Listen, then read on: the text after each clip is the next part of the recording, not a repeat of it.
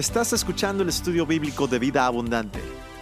En esta ocasión estamos estudiando la doctrina del infierno. ¿Qué es lo que la Biblia dice al respecto? Recuerda que si deseas ver estas prédicas en video, puedes visitar nuestro canal de YouTube Vida Abu. También puedes seguirnos en nuestras redes sociales bajo ese mismo nombre. Vida Abundante, cada palabra inspirada, cada palabra enseñada.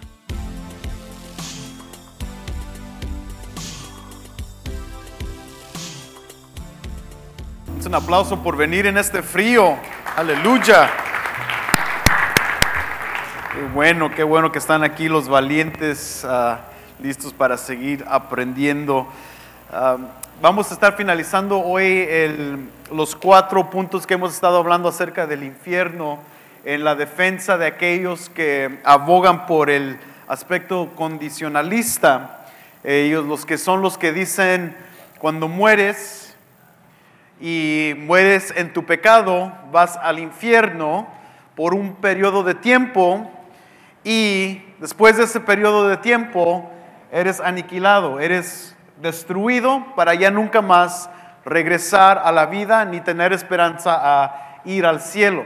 Entonces ese punto de vista ha sido muy fuerte y muy relevante hoy en nuestros tiempos y hay muchos cristianos que creen eso y ya hemos dado 2 contrarrespuestas a lo que hemos estado evaluando de los 4 pilares en cuales los condicionalistas creen o se apoyan. El primero, si tomaste notas, ¿cuál fue el primero? Lingüísticamente, su lenguaje, el vocabulario que utilizan o que ellos dicen que la Biblia utiliza nos demuestra por qué no hay una consciente tormenta eterna. La segunda, ¿cuál fue?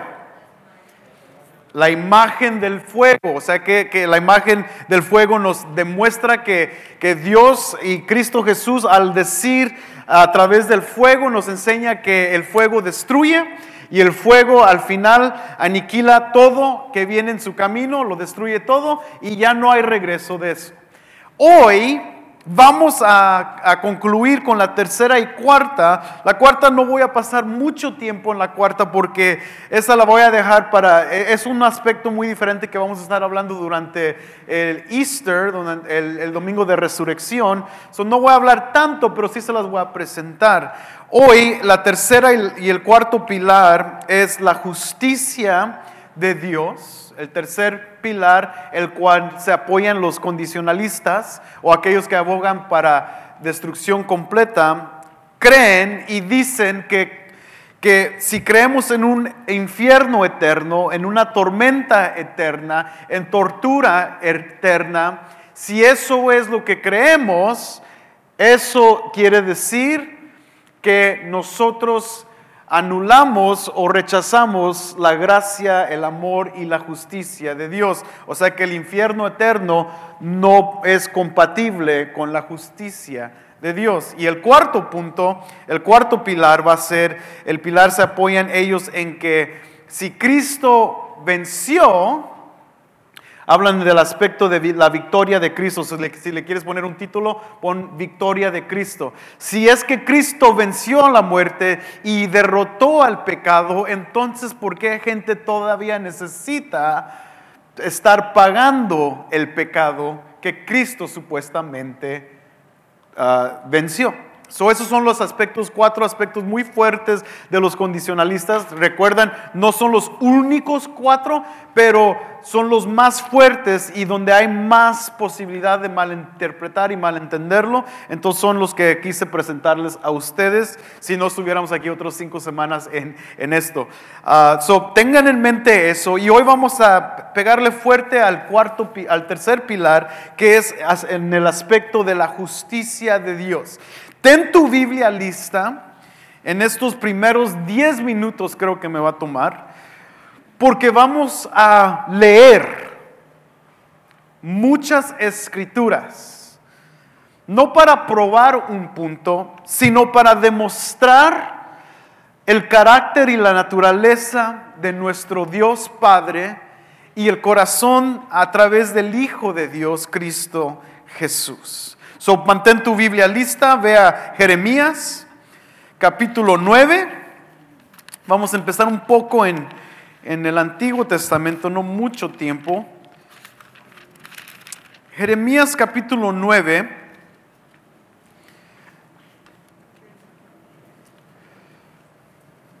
El primer versículo dice: ¿quién me diría que mi cabeza se hiciera aguas y mis ojos fuente de lágrimas, para que yo llorara día y noche por los muertos de la hija de mi pueblo? Aquí vemos a Jeremías, y tú y yo, si hemos estudiado un poco de Jeremías, sabemos que a él tiene una característica muy importante que le llaman el profeta de lágrimas o el que llora, porque vemos constantemente que él está llorando por el pueblo de Dios, en este caso por Judá, por su rebelión y por su desobediencia. Y Jeremías aquí nos muestra que sus ojos van a ser como fuentes de lágrimas. Tiene un corazón pesado porque el pueblo de Dios está en desobediencia. Jeremías 13, versículo 17.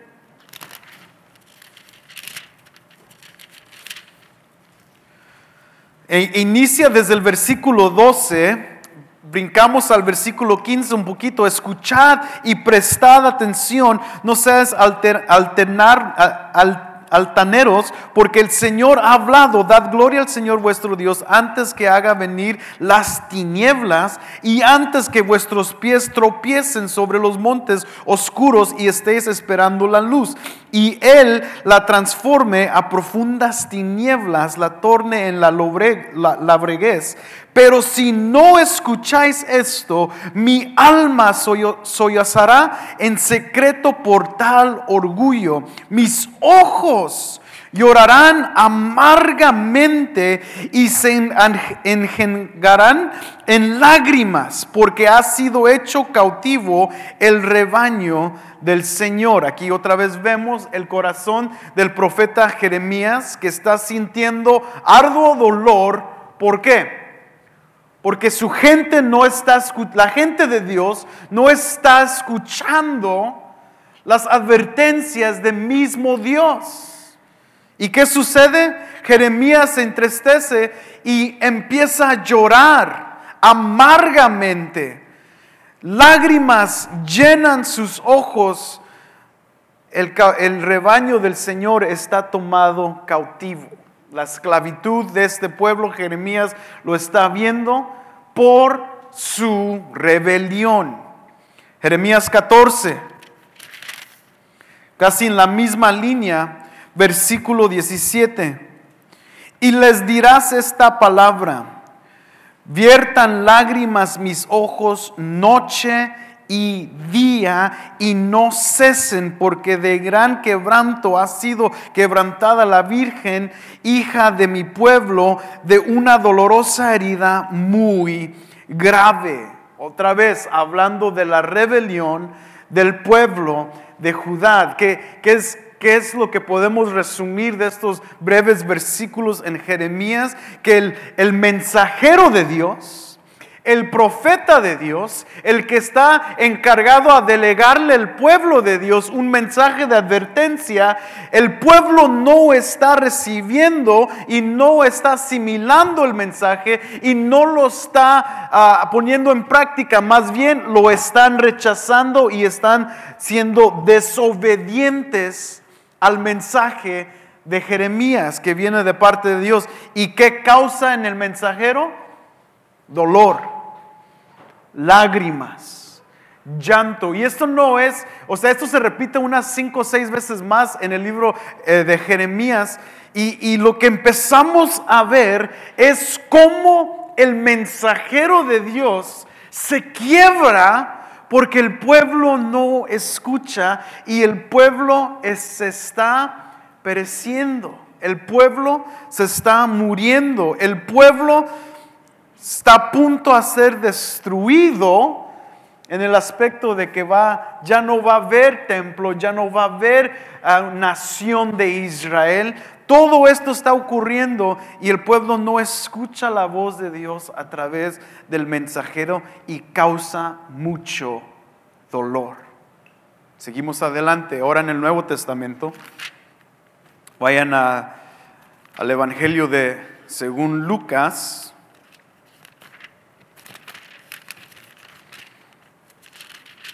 Capítulo 19.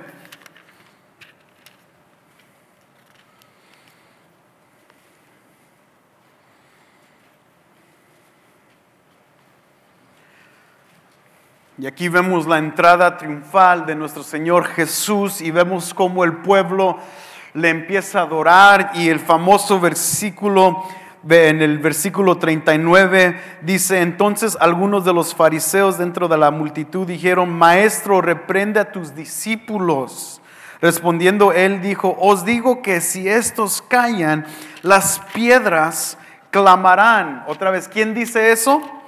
Los fariseos se están quejando de las personas que están adorando a Cristo Jesús, que le reconocen.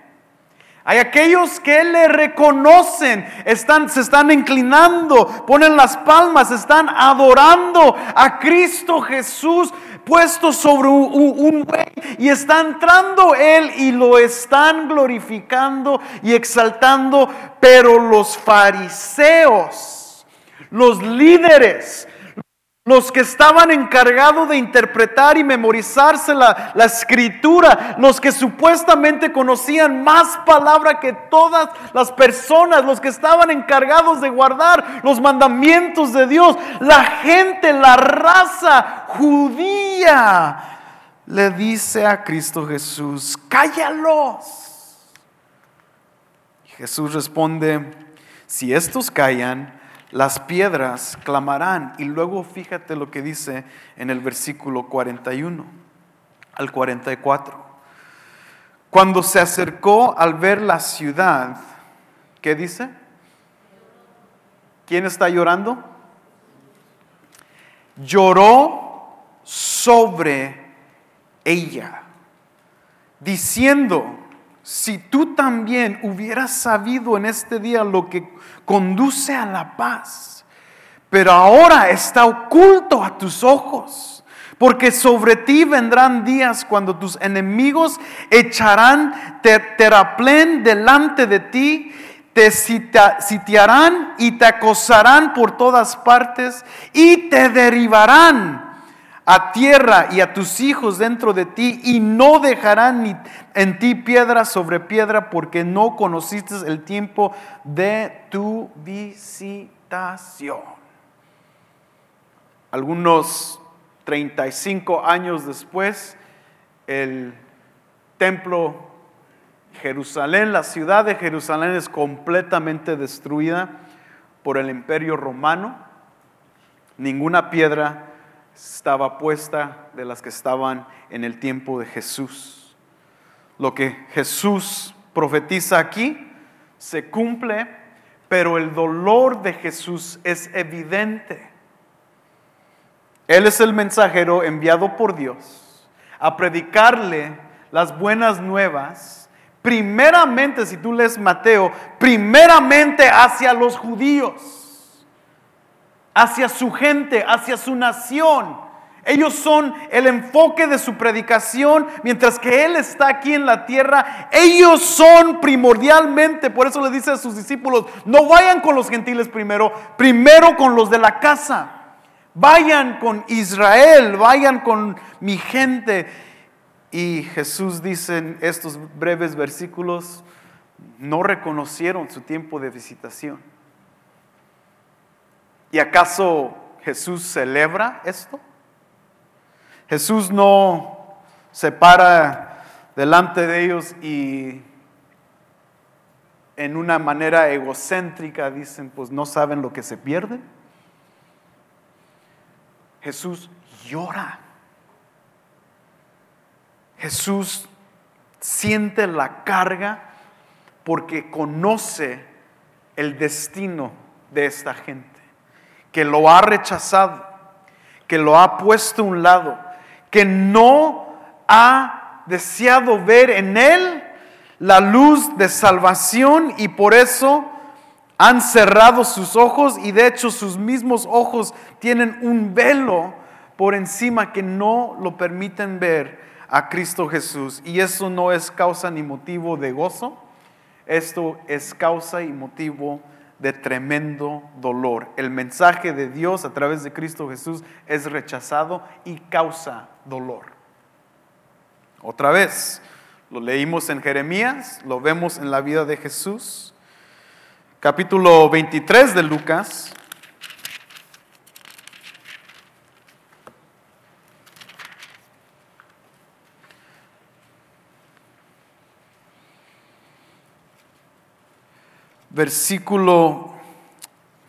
Vamos a empezar del versículo 26.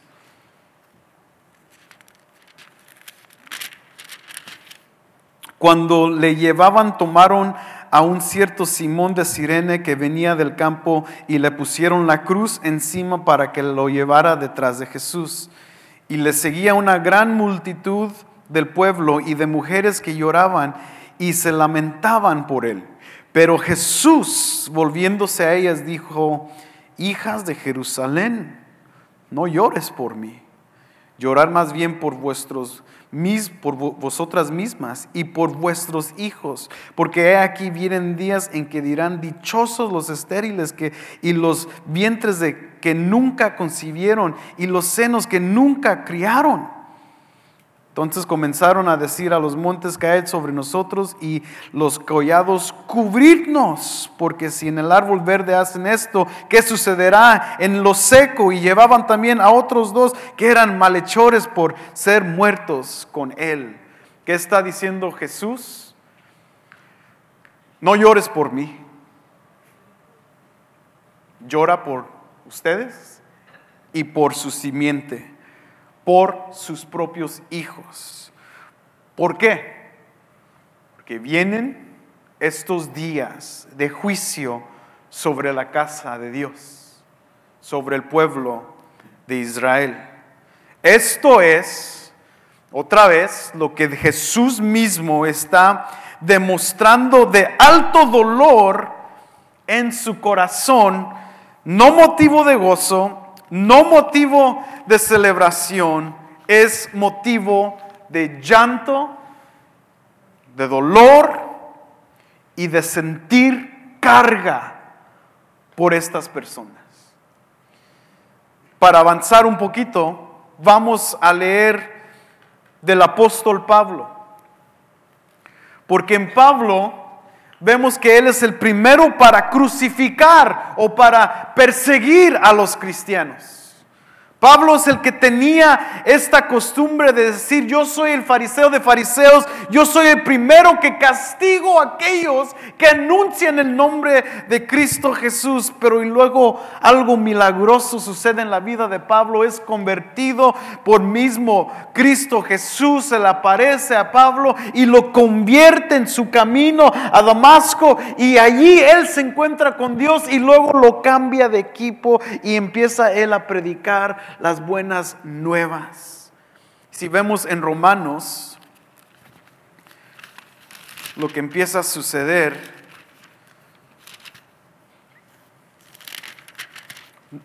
Romanos capítulo 9, desde el versículo 1. Digo la verdad en Cristo, no miento, dándome testimonio mi conciencia en el Espíritu Santo, de que tengo gran tristeza y continuo dolor en mi corazón, porque desearía yo mismo ser anatema, separado de Cristo por amor a mis hermanos, mis parientes, según la carne, que son israelitas, quienes pertenecen la adopción como hijos y la gloria de los pactos, la promulgación de la ley, el culto y las promesas, de quienes son los patriarcas, de quienes según la carne procede el Cristo, el cual está sobre todas las cosas, Dios bendito por los siglos. Amén. ¿Quiénes de nosotros hemos algún día sentido lo que dice Pablo?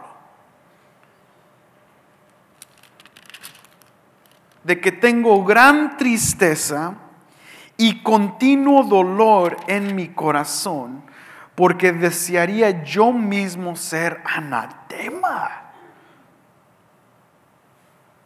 separado de Cristo por amor a mis hermanos.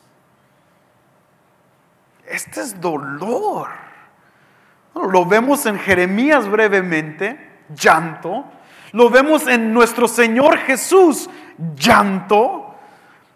En Pablo lo vemos este mismo dolor, tanto que él dice, yo prefiero yo mismo perderme básicamente para que mis hermanos conozcan la salvación. Why? ¿Por qué? ¿Qué sabe Pablo del destino de las personas que se pierden sin Cristo? ¿Acaso es una separación temporal y muerte eterna o destrucción eterna donde ya no va a haber llanto ni dolor? Pablo entiende la consecuencia, Jesús entiende las consecuencias, Jeremías entendía las consecuencias, y no solamente Jeremías, Oseas, Habacuc. Estas personas todas entendían las consecuencias de ser desobedientes, de negar a Dios. ¿Qué es lo que iba a sufrir? ¿Qué es lo que iban a pasar? Iban a ser llevados, morir en sus pecados, destruidos en lo físico aquí en la tierra, pero atormentados eternamente en el infierno. Romanos 10, versículo 1. Hermanos, el deseo de mi corazón y mi oración a Dios por ellos es para su salvación. ¿Por qué está orando Pablo? Por su salvación de sus hermanos. Segunda de Corintios.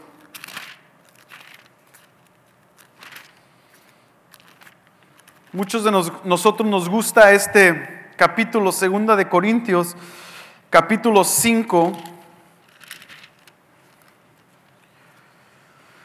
Nos gustan estos versículos, empezando desde el versículo 18.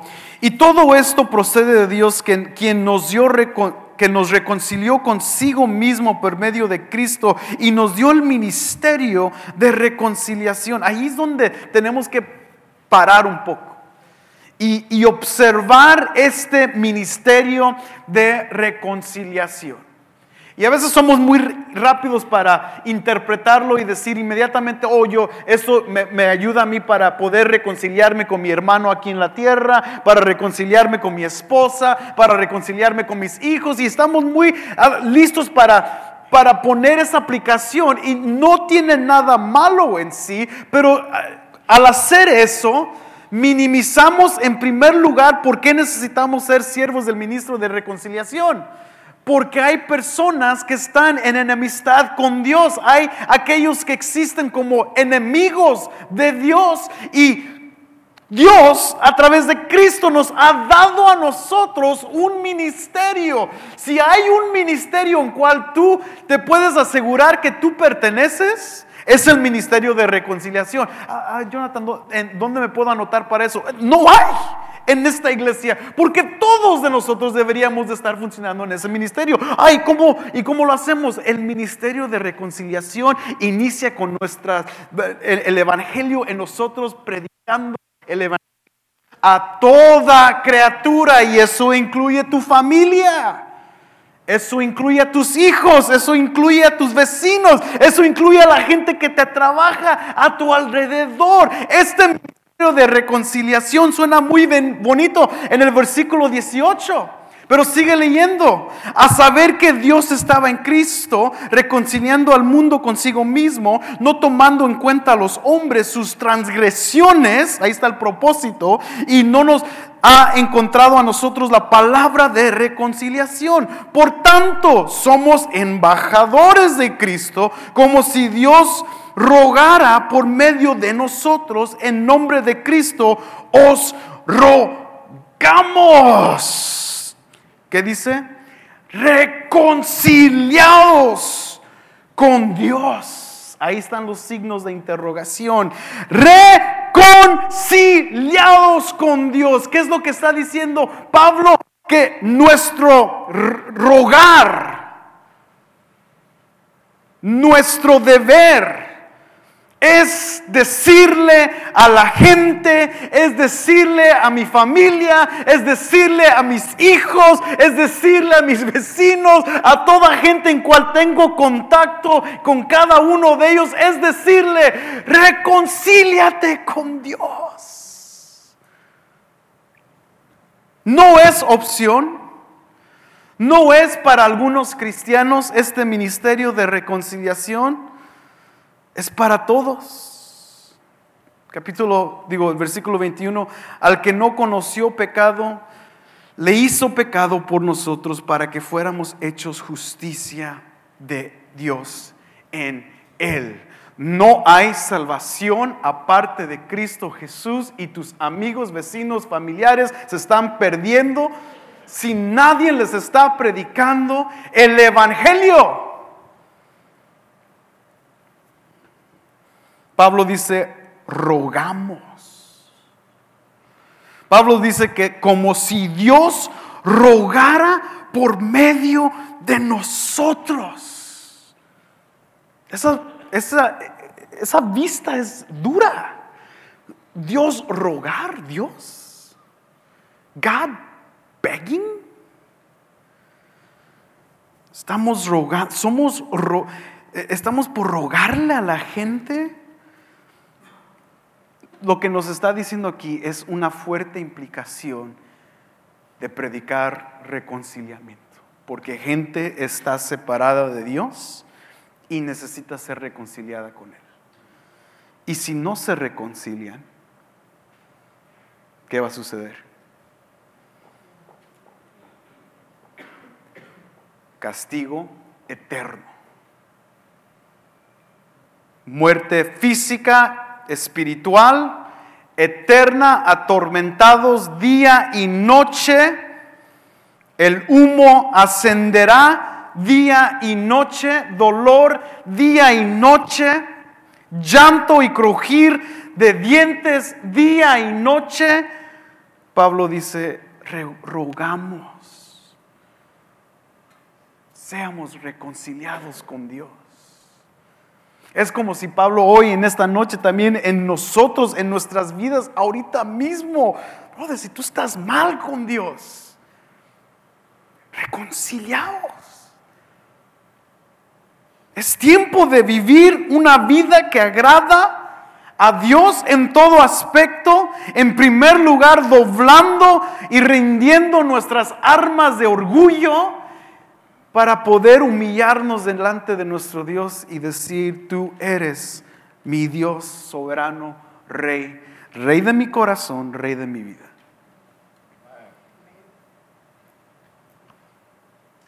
Porque hay un destino para ti si no has sido reconciliado con Dios.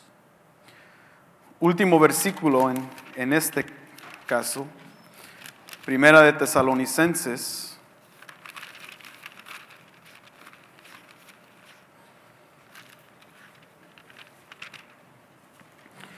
Capítulo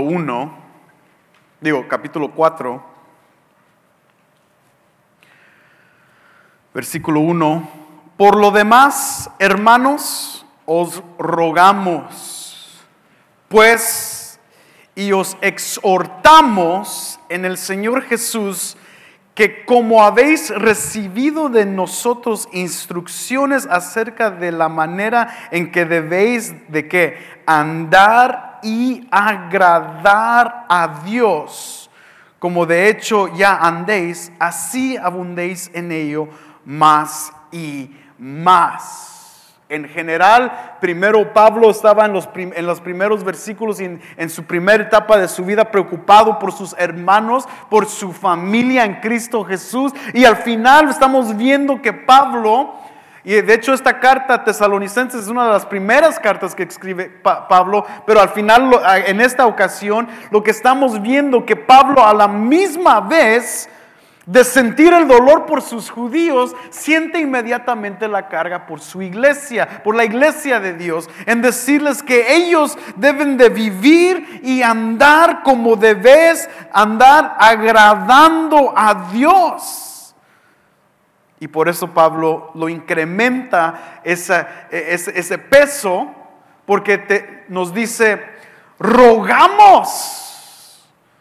Otra vez, no es en sentido de, pues pórtate bien y no mientas, no, pórtate bien. No. Pablo dice, are you aware? ¿Entiendes que si tu vida refleja una vida de lo que hemos visto como un antiguo hombre, del viejo hombre, de nuestra vida pasada, estás atento a eso? ¿Entiendes que si tú sigues viviendo como tu vida pasada, esto no le agrada a Dios? Y esas cosas que no le agradan a Dios van a separarte eternamente de Él. Por eso Él dice, hermanos, les rogamos, sigan caminando de la manera que le agrada a Dios. Y hoy es una buena afirmación para todos aquellos que están caminando en su vida espiritual con Dios de una manera correcta, no perfecta, no para darnos el orgullo y decir, mira, yo estoy bien. No, esto es, sigan en ese camino. You're doing good. Sigan adelante en eso, y les rogamos, nunca digan que ya han llegado a un nivel donde ya no se tienen que preocupar. No. Os rogamos hoy, yo como pastor, de parte de las Escrituras, Pablo nos ruega a cada uno de nosotros, keep it up. No sueltes tus defensas. Sigue adelante, porque si no, aquellos que se creen fuertes, tengan cuidado, que pueden también fallar y fracasar. So be careful. Seguimos adelante. Ahora quiero que vean el mensaje de Cristo. En estos primeros versículos hay un aspecto importante que quiero que entendamos. El aspecto es el dolor del mensajero hacia las personas que están rechazando el evangelio. Ese es nuestro deber. Y he peleado mucho en mi vida personal, en la formación de la iglesia, durante mis años de los 20 a 31, 32, donde entendía que, y no me he completamente separado de ese pensar, pero yo entendía que la iglesia debe de ser un lugar donde podemos disfrutar y celebración y gozo, y eso yo lo espero, eso es lo que anhelo ver todavía en la iglesia, gozo, porque en la presencia de Dios hay gozo y plenitud de gozo, y podemos disfrutarnos unos a los otros y ir a la iglesia y estar alegres y sonreír y cositas así, pero no nos podemos olvidar que hay un mundo que se está perdiendo. ¿Dónde están las iglesias que están llorando por los que se están perdiendo? Y para ser transparente con ustedes, para ser honesto con ustedes, yo me pregunté cuándo fue la última vez que yo lloré por alguien que se estaba perdiendo, que yo conozco. Y me dolió el estómago. Dije, porque vivimos nuestras vidas normales, ¿no? Estamos haciendo la obra de Dios, trabajando, nos importa nuestra familia, la iglesia, y hacer las cosas bien, pero se nos olvida que hay gente que se está perdiendo. Y nadie está llorando. Y Jesús ve Jerusalén y llora. You have rejected the Messiah. Y ahora lo que les espera es una eternidad dolorosa. Amigo, estos tiempos son para reconocer que hemos sido enviados como embajadores de Cristo con este ministerio de reconciliación, que nos corresponde a cada uno de nosotros. Y si tus amigos rechazan el Evangelio, si tu propia familia rechaza el Evangelio, no hay nada malo en llorar. No hay nada malo en rogar. No hay nada malo en decir, ya deja de vivir como esclavo a la religión. Ya deja de vivir como esclavo al legalismo. Ya deja de vivir como esclavo del pecado. Que Dios quiere reconciliarse con los pecadores. Y llamar a la iglesia a ese tiempo de llanto, de dolor. Me pongo a pensar, y a veces esto es muy... A veces es muy como hecho, más bien, es dicho muy ligero a veces cuando nos comparamos con las iglesias que están sufriendo, ¿no? Las iglesias como en la Asia Menor o en lugares donde el evangelio no es aceptado y vemos eso y decimos, bueno, eso es causa de llanto y de lágrimas, porque gente se está muriendo, gente se está siendo encarcelada, gente está siendo separada por su familia por causa de Cristo, y eso sí causa llanto y dolor y tristeza. Pero es interesante, en la escuela he podido conocer a misioneros dentro de esos lugares, y cuando ellos hablan de sus testimonios y cuando hablan de su trabajo y cuando algunos de ellos están a punto de regresar, o sea, ¿cuántas Biblias vas a llevar? Y voy a llevar 500 Biblias y por cada Biblia te dan 10 años de cárcel. Entonces, si llevas 500 Biblias, 10 años de cárcel por 500 Biblias en la China o en esos lugares horribles. Imagínate, entonces, pero ellos no están pensando en el dolor así. Y ellos dicen, nosotros somos las iglesias más alegres. Porque estamos viviendo para Cristo y estamos viendo un crecer de gente que está llegando a los pies de Cristo, aunque esto está sucediendo. En medio de lugares donde el evangelio por el gobierno es rechazado, hay mucho más evangelismo y hay muchas más personas en lugares peligrosos que están llegando al evangelio. Porque los que están en esas iglesias conocen y sienten el dolor de estar perdidos.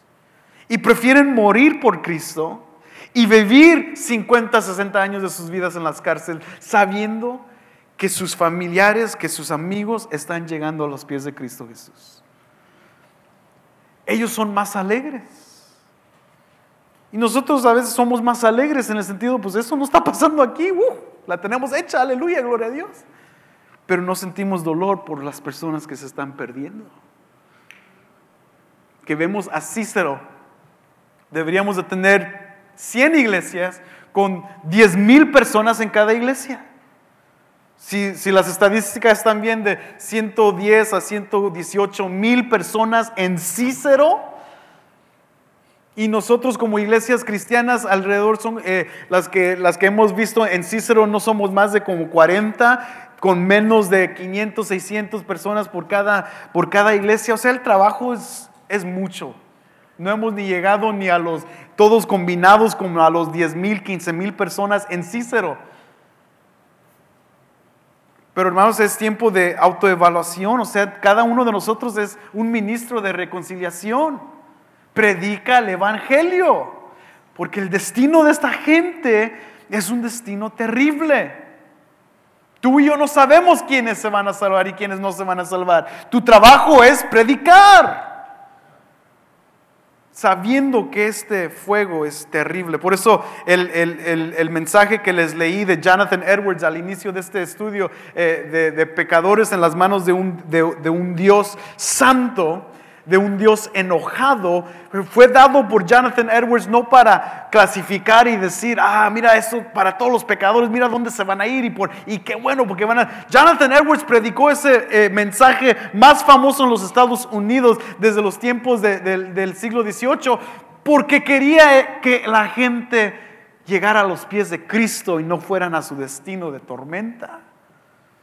Eso es lo que tú y yo deberíamos estar predicando, no para gozarnos y decir, André, esto es donde tú te vas a ir, pecador, mira, nosotros sí somos salvos y ustedes están perdidos completamente, son pecadores, se van a ir al infierno y qué bueno. No es para gozarnos, es para llorar y rogar que vengan hacia Él. Fíjate otra vez, Mateo, regresen a los evangelios.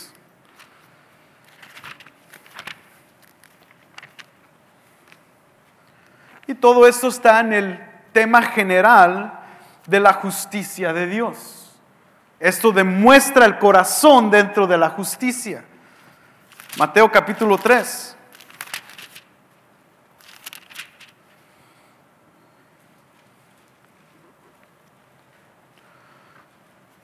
Juan el Bautista inicia con su mensaje. En el primer versículo, en aquellos días llegó Juan el Bautista predicando en el desierto de Judea, diciendo, arrepentíos. ¿Qué dice? Arrepentíos, porque el reino de los cielos se ha acercado. El primer mensaje de Juan el Bautista es arrepentimiento. Y la palabra metanoía se repite 34 veces dentro de los evangelios. Y puse aquí, no las conté, pero creo de esas 34 veces, creo que son 20 que tengo aquí, son imperativos, verbos imperativos, o sea que es arrepiéntanse. Es forzoso, el vocabulario aquí es como Pablo lo que está diciendo, rogamos, arrepiéntanse, arrepiéntanse, arrepiéntanse. En el capítulo 4 de Mateo,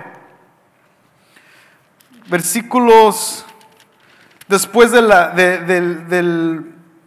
tentación de Cristo en el desierto, en el versículo 17, Jesús inicia su ministerio de la misma manera. Desde entonces Jesús comenzó a predicar y a decir, díganlo conmigo, arrepentíos. ¿Por qué? Porque el reino de los cielos se ha acercado. Jesús no viene predicando cosas positivas, motivacionales y de mucha alegría. Porque entiende que su tiempo es corto, entiende la razón por cual Él está aquí, entiende que hay un destino, hay un objetivo que lograr y su primer mensaje es arrepentíos. Primera palabra, verbo imperativo, en el plural para todos. Arrepentidos. Voltea a Marcos.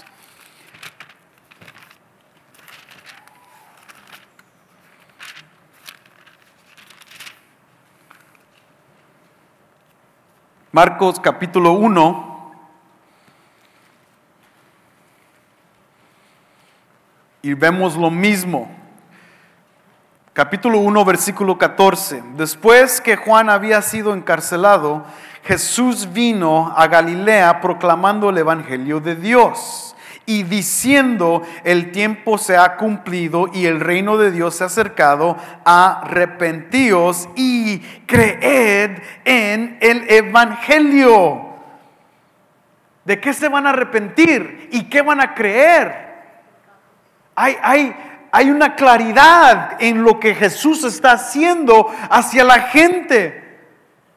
Arrepiéntanse de toda su iniquidad y crean en el evangelio. ¿Cuál es el evangelio? El versículo 14 dice el evangelio de Dios. Cristo está cargando este evangelio de buenas nuevas, de salvación, y las personas deben arrepentirse para recibirlas. Marcos capítulo 6.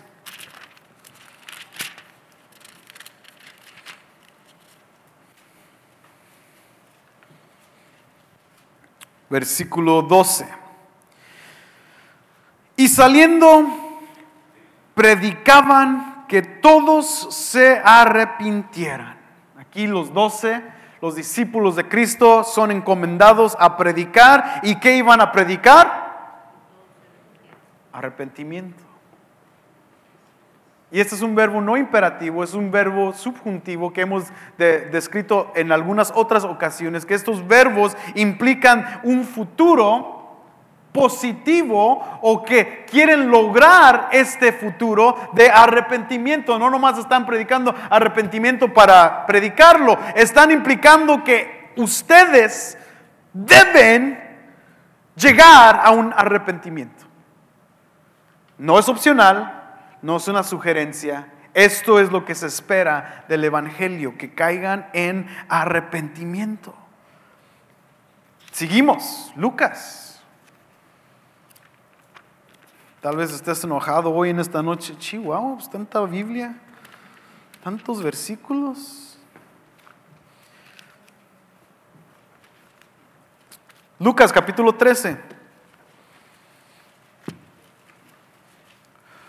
Versículo 1 en adelante. En esa misma ocasión había allí algunos que le contaron acerca de los galileos cuya sangre Pilato había mezclado con lo de sus sacrificios. Respondiendo Jesús les dijo: ¿pensáis que estos galileos eran más pecadores que todos los demás galileos porque sufrieron esto? Os digo que no, al contrario, si no os arrepentís, todos pareceréis igualmente.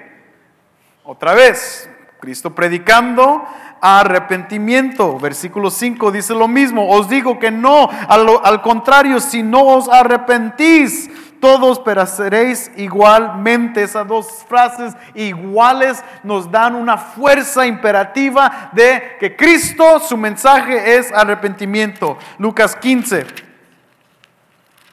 versículo 7. Ahora no voy a estar leyendo los contextos completos, nomás voy a irme versículo por versículo porque el tiempo avanza. Os digo que de la misma manera habrá más gozo en el cielo por un pecador que se arrepiente que por 99 justos que no necesitan arrepentimiento.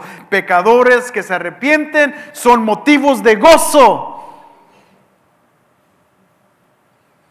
Deberíamos estar muy alegres como iglesia también, porque hay mucha gente que se está arrepintiendo.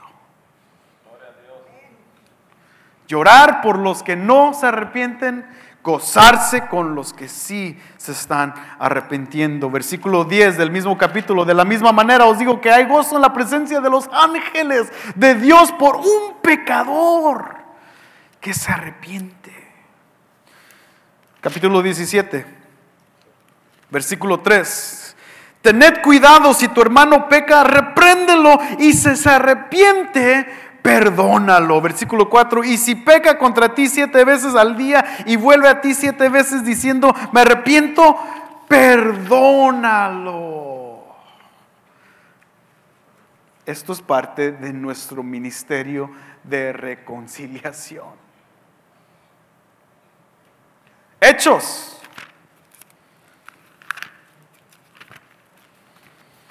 capítulo 2.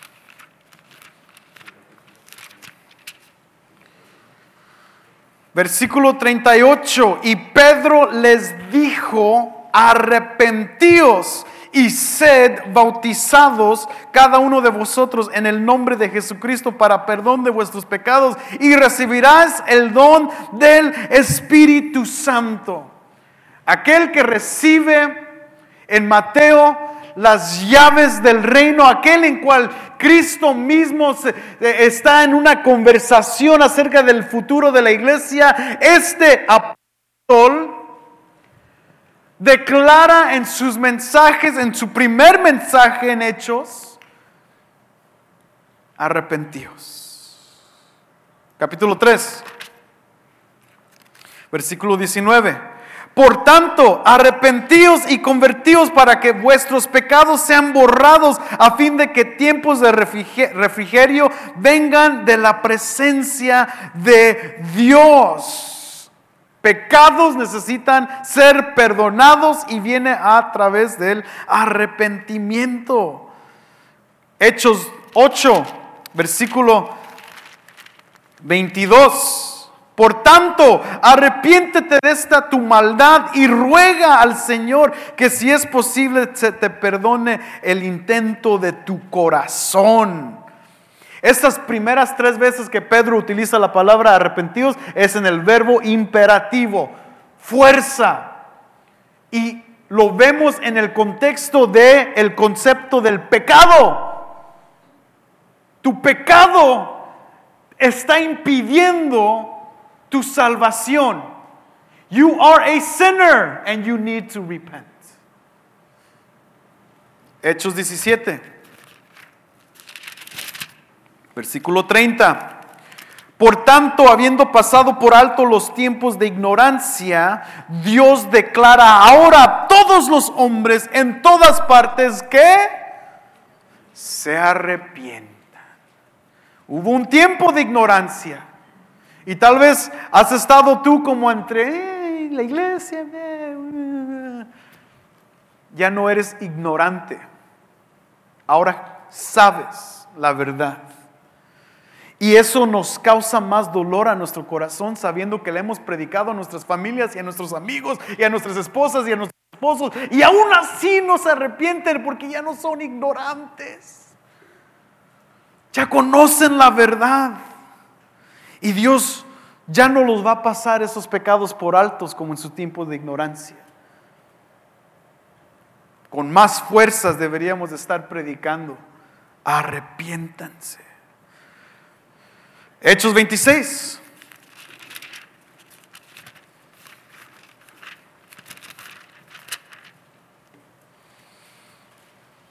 Sino que anunciaba primeramente a los que estaban en Damasco y también en Jerusalén y después por toda la región de Judea y aún a los gentiles que deberían arrepentirse y volverse a Dios haciendo obras dignas de arrepentimiento. No solamente aquí a los judíos, pero también a los gentiles.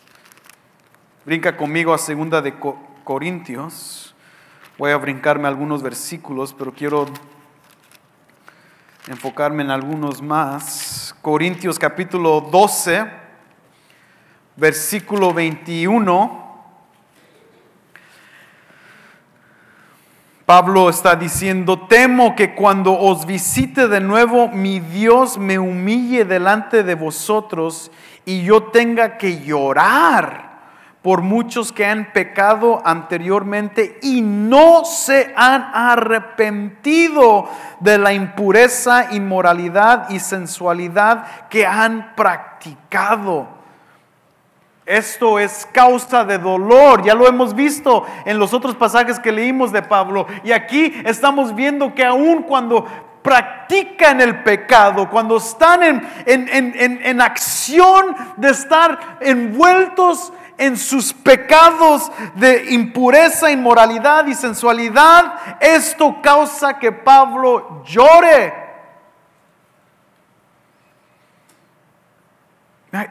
Yo me pongo a pensar, yo conozco a mucha gente que se creen que son cristianos y están en una vida tan pecaminosa, tan que tú dices, ¿cómo puedes creer que eres cristiano?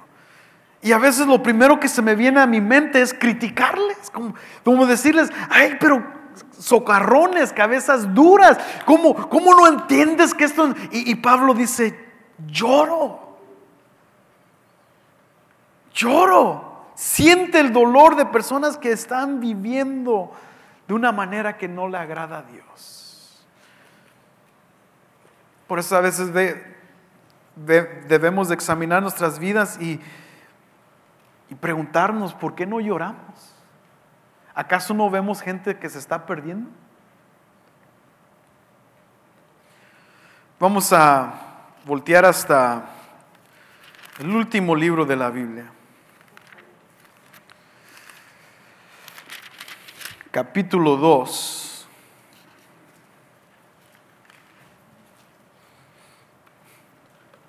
Y el canon bíblico cierra con una visión de Cristo Jesús en en la vida de Juan, pero Jesús abre los primeros 3 capítulos de Apocalipsis hablando de las iglesias. En el capítulo 2, versículo 5, a la iglesia en Éfeso le dice: recuerda por tanto de dónde has caído y arrepiéntete y haz las obras que hiciste al principio. Si no, vendré a ti y quitaré tu candelero de su lugar si no te arrepientes.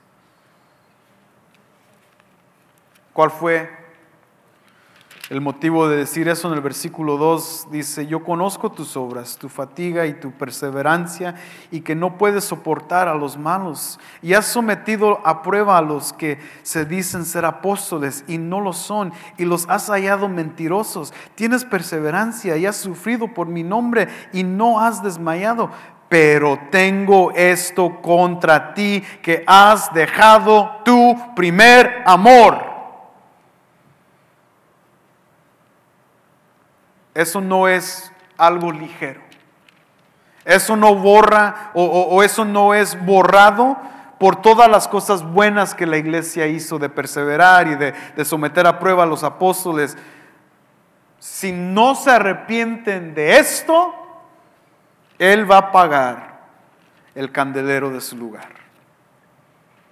O sea que los va a destruir. Vamos al versículo 16.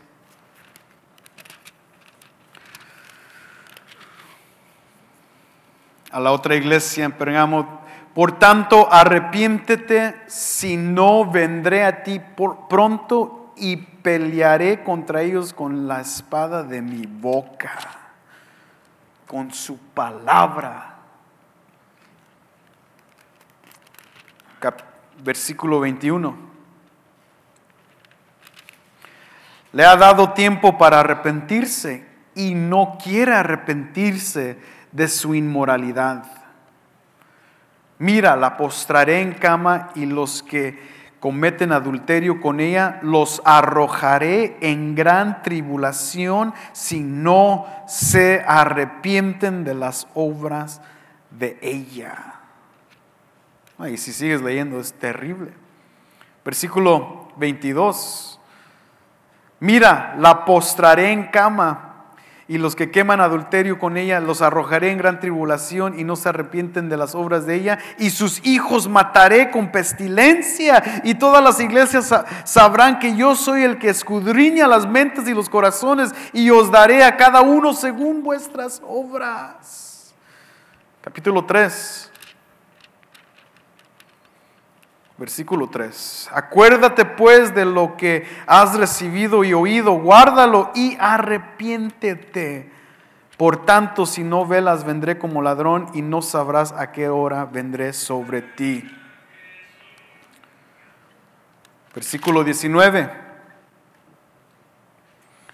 Yo reprendo y disciplino a todos los que amo. Sé pues celoso y arrepiéntete. Esto también se lo dice la famosa iglesia de la Odisea. Capítulo 16. Saliendo de las 7 iglesias, el capítulo 16, versículo 9. Y los hombres fueron quemados con el intenso calor y blasfemaron el nombre de Dios que tiene poder sobre estas plagas y no se arrepintieron para darle gloria. ¿Escuchaste? Los que blasfemaron el nombre, los que blasfeman a Cristo, aún no se arrepienten. Versículo 11. Y blasfemaron contra el Dios del cielo por causa de sus dolores y de sus llagas, y no se arrepintieron de sus obras. ¿Ves dureza del corazón. ¿Ves lo que sucede cuando personas no se arrepienten? Aún siguen blasfemando el nombre del Señor. Amigos, esto es causa de dolor para aquellos que no se arrepienten. Es causa de motivarnos al evangelismo, a predicar un evangelio de arrepentimiento. Por eso es cuando a veces pasamos tiempo en esto y lo predicamos los domingos y a veces suena tal vez duro y decir, ay, otra vez esto, otra vez. Brother, we're not playing around. Que estamos aquí para divertirnos y no es tiempo para andar en sí jugando. Es un tiempo para llamar a gente a arrepentimiento. Se están perdiendo. Cristo viene pronto. Es una realidad. ¿Qué tiene que ver con la justicia de Dios? Si Dios es justo, Él sabe por qué pone en el corazón de sus mensajeros dolor por predicar el evangelio y por ver que la gente los rechaza. Porque en su justicia Él paga el pecado con la paga de muerte.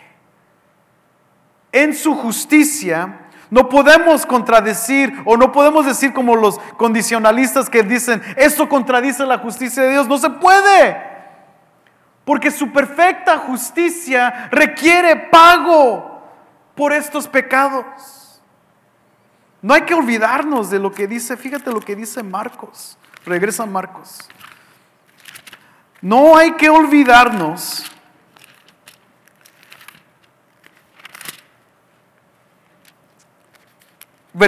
capítulo 3, versículos 28 al 30, fíjate. En verdad os digo que todos los pecados serán perdonados a los hijos de los hombres y las blasfemias con que blasfeman, pero cualquiera que blasfeme contra el Espíritu Santo no tiene jamás perdón, sino que es culpable del pecado que eterno.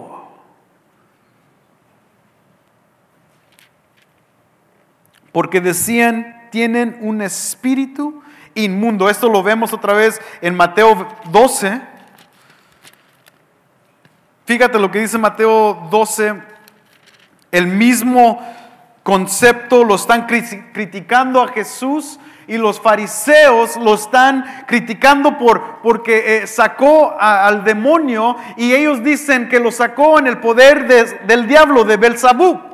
Y los fariseos le están atribuyendo a Cristo, al poder de Dios, al poder del Espíritu Santo, que es poder del diablo. Y Cristo repite esto: el que blasfema contra el Hijo de Hombre, eso se puede perdonar, pero el que blasfema contra el Espíritu Santo, ese es el pecado imperdonable.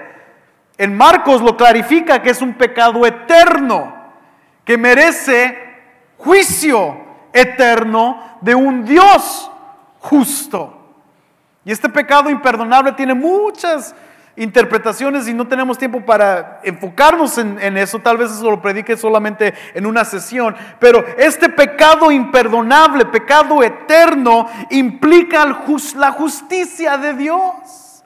¿Por qué? Porque nos demuestra aquel que lo comete. Fíjate lo que dice después en el versículo 30, estamos en el 37, 38. Entonces les respondieron algunos de los escribas fariseos diciendo: Maestro, queremos ver una señal. Perdón, me equivoqué. En el mismo capítulo, déjame buscar rápido el versículo aquí.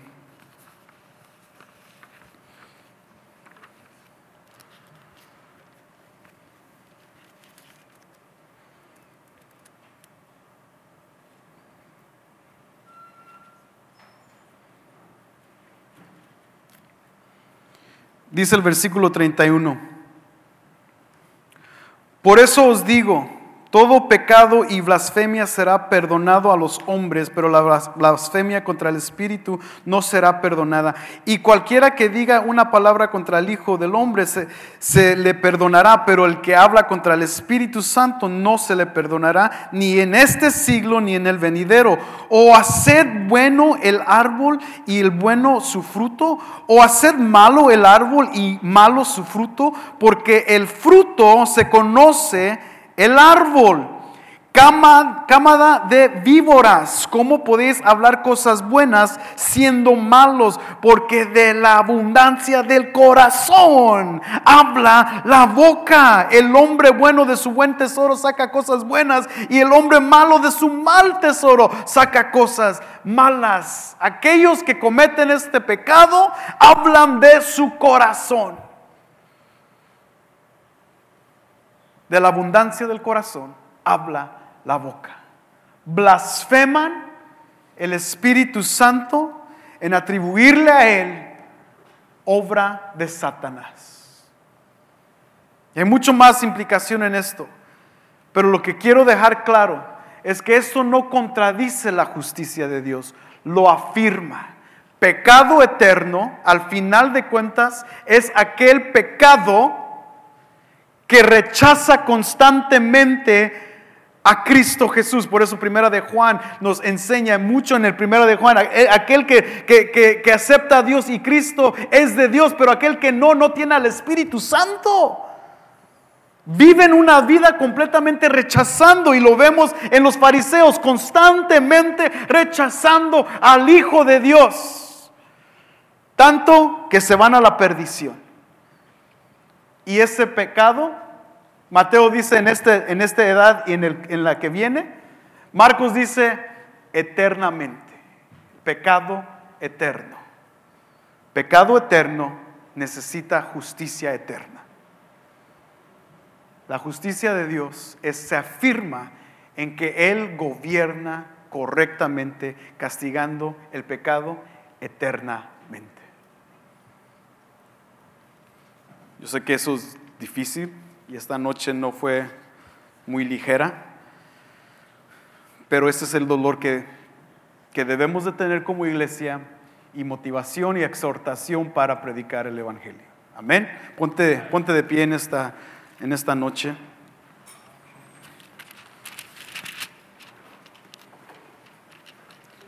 Y se los voy a leer para recordarnos otra vez de la importancia de esto. Lo acabamos de leer hace rato. Segunda de Corintios capítulo 5 otra vez, versículo 11. Por tanto, conoced el temor del Señor, persuadimos a los hombres, pero a Dios somos manifiestos, y espero que también seamos manifiestos en vuestras conciencias. No nos recomendamos otra vez a vosotros, sino que os damos oportunidad de estar orgullosos de nosotros, para que tengáis respuesta para los que se jactan en las apariencias y no en el corazón. Porque si estamos locos es para Dios, y si somos cuerdos es para vosotros, pues el amor de Cristo nos apremia, habiendo llegado a esa conclusión que uno murió por todos, por consiguiente todos murieron, y por todos murió, para que los que vivían ya no vivan para sí, sino para aquel que murió y resucitó por ellos. De manera que nosotros de ahora en adelante ya no conocemos a nadie según la carne, aunque hemos conocido a Cristo según la carne. Sin embargo, ahora ya no le conocemos así, de modo que si alguno está en Cristo, nueva criatura es. Las cosas viejas pasaron, he aquí son hechas nuevas. Gloria a Dios. Vamos a orar.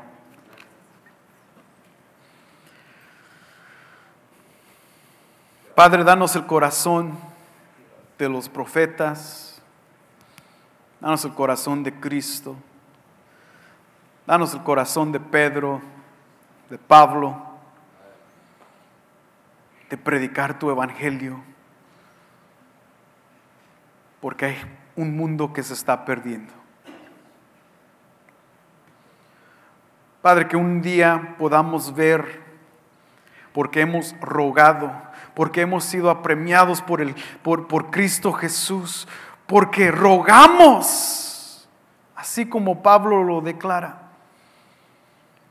Que podamos ver en esas personas que hemos orado por mucho tiempo, que hemos derramado lágrimas por mucho tiempo, que ellos un día puedan sentir lo que cada uno de nosotros hemos sentido al saber que nuestros pecados han sido borrados y he aquí que somos nuevas criaturas.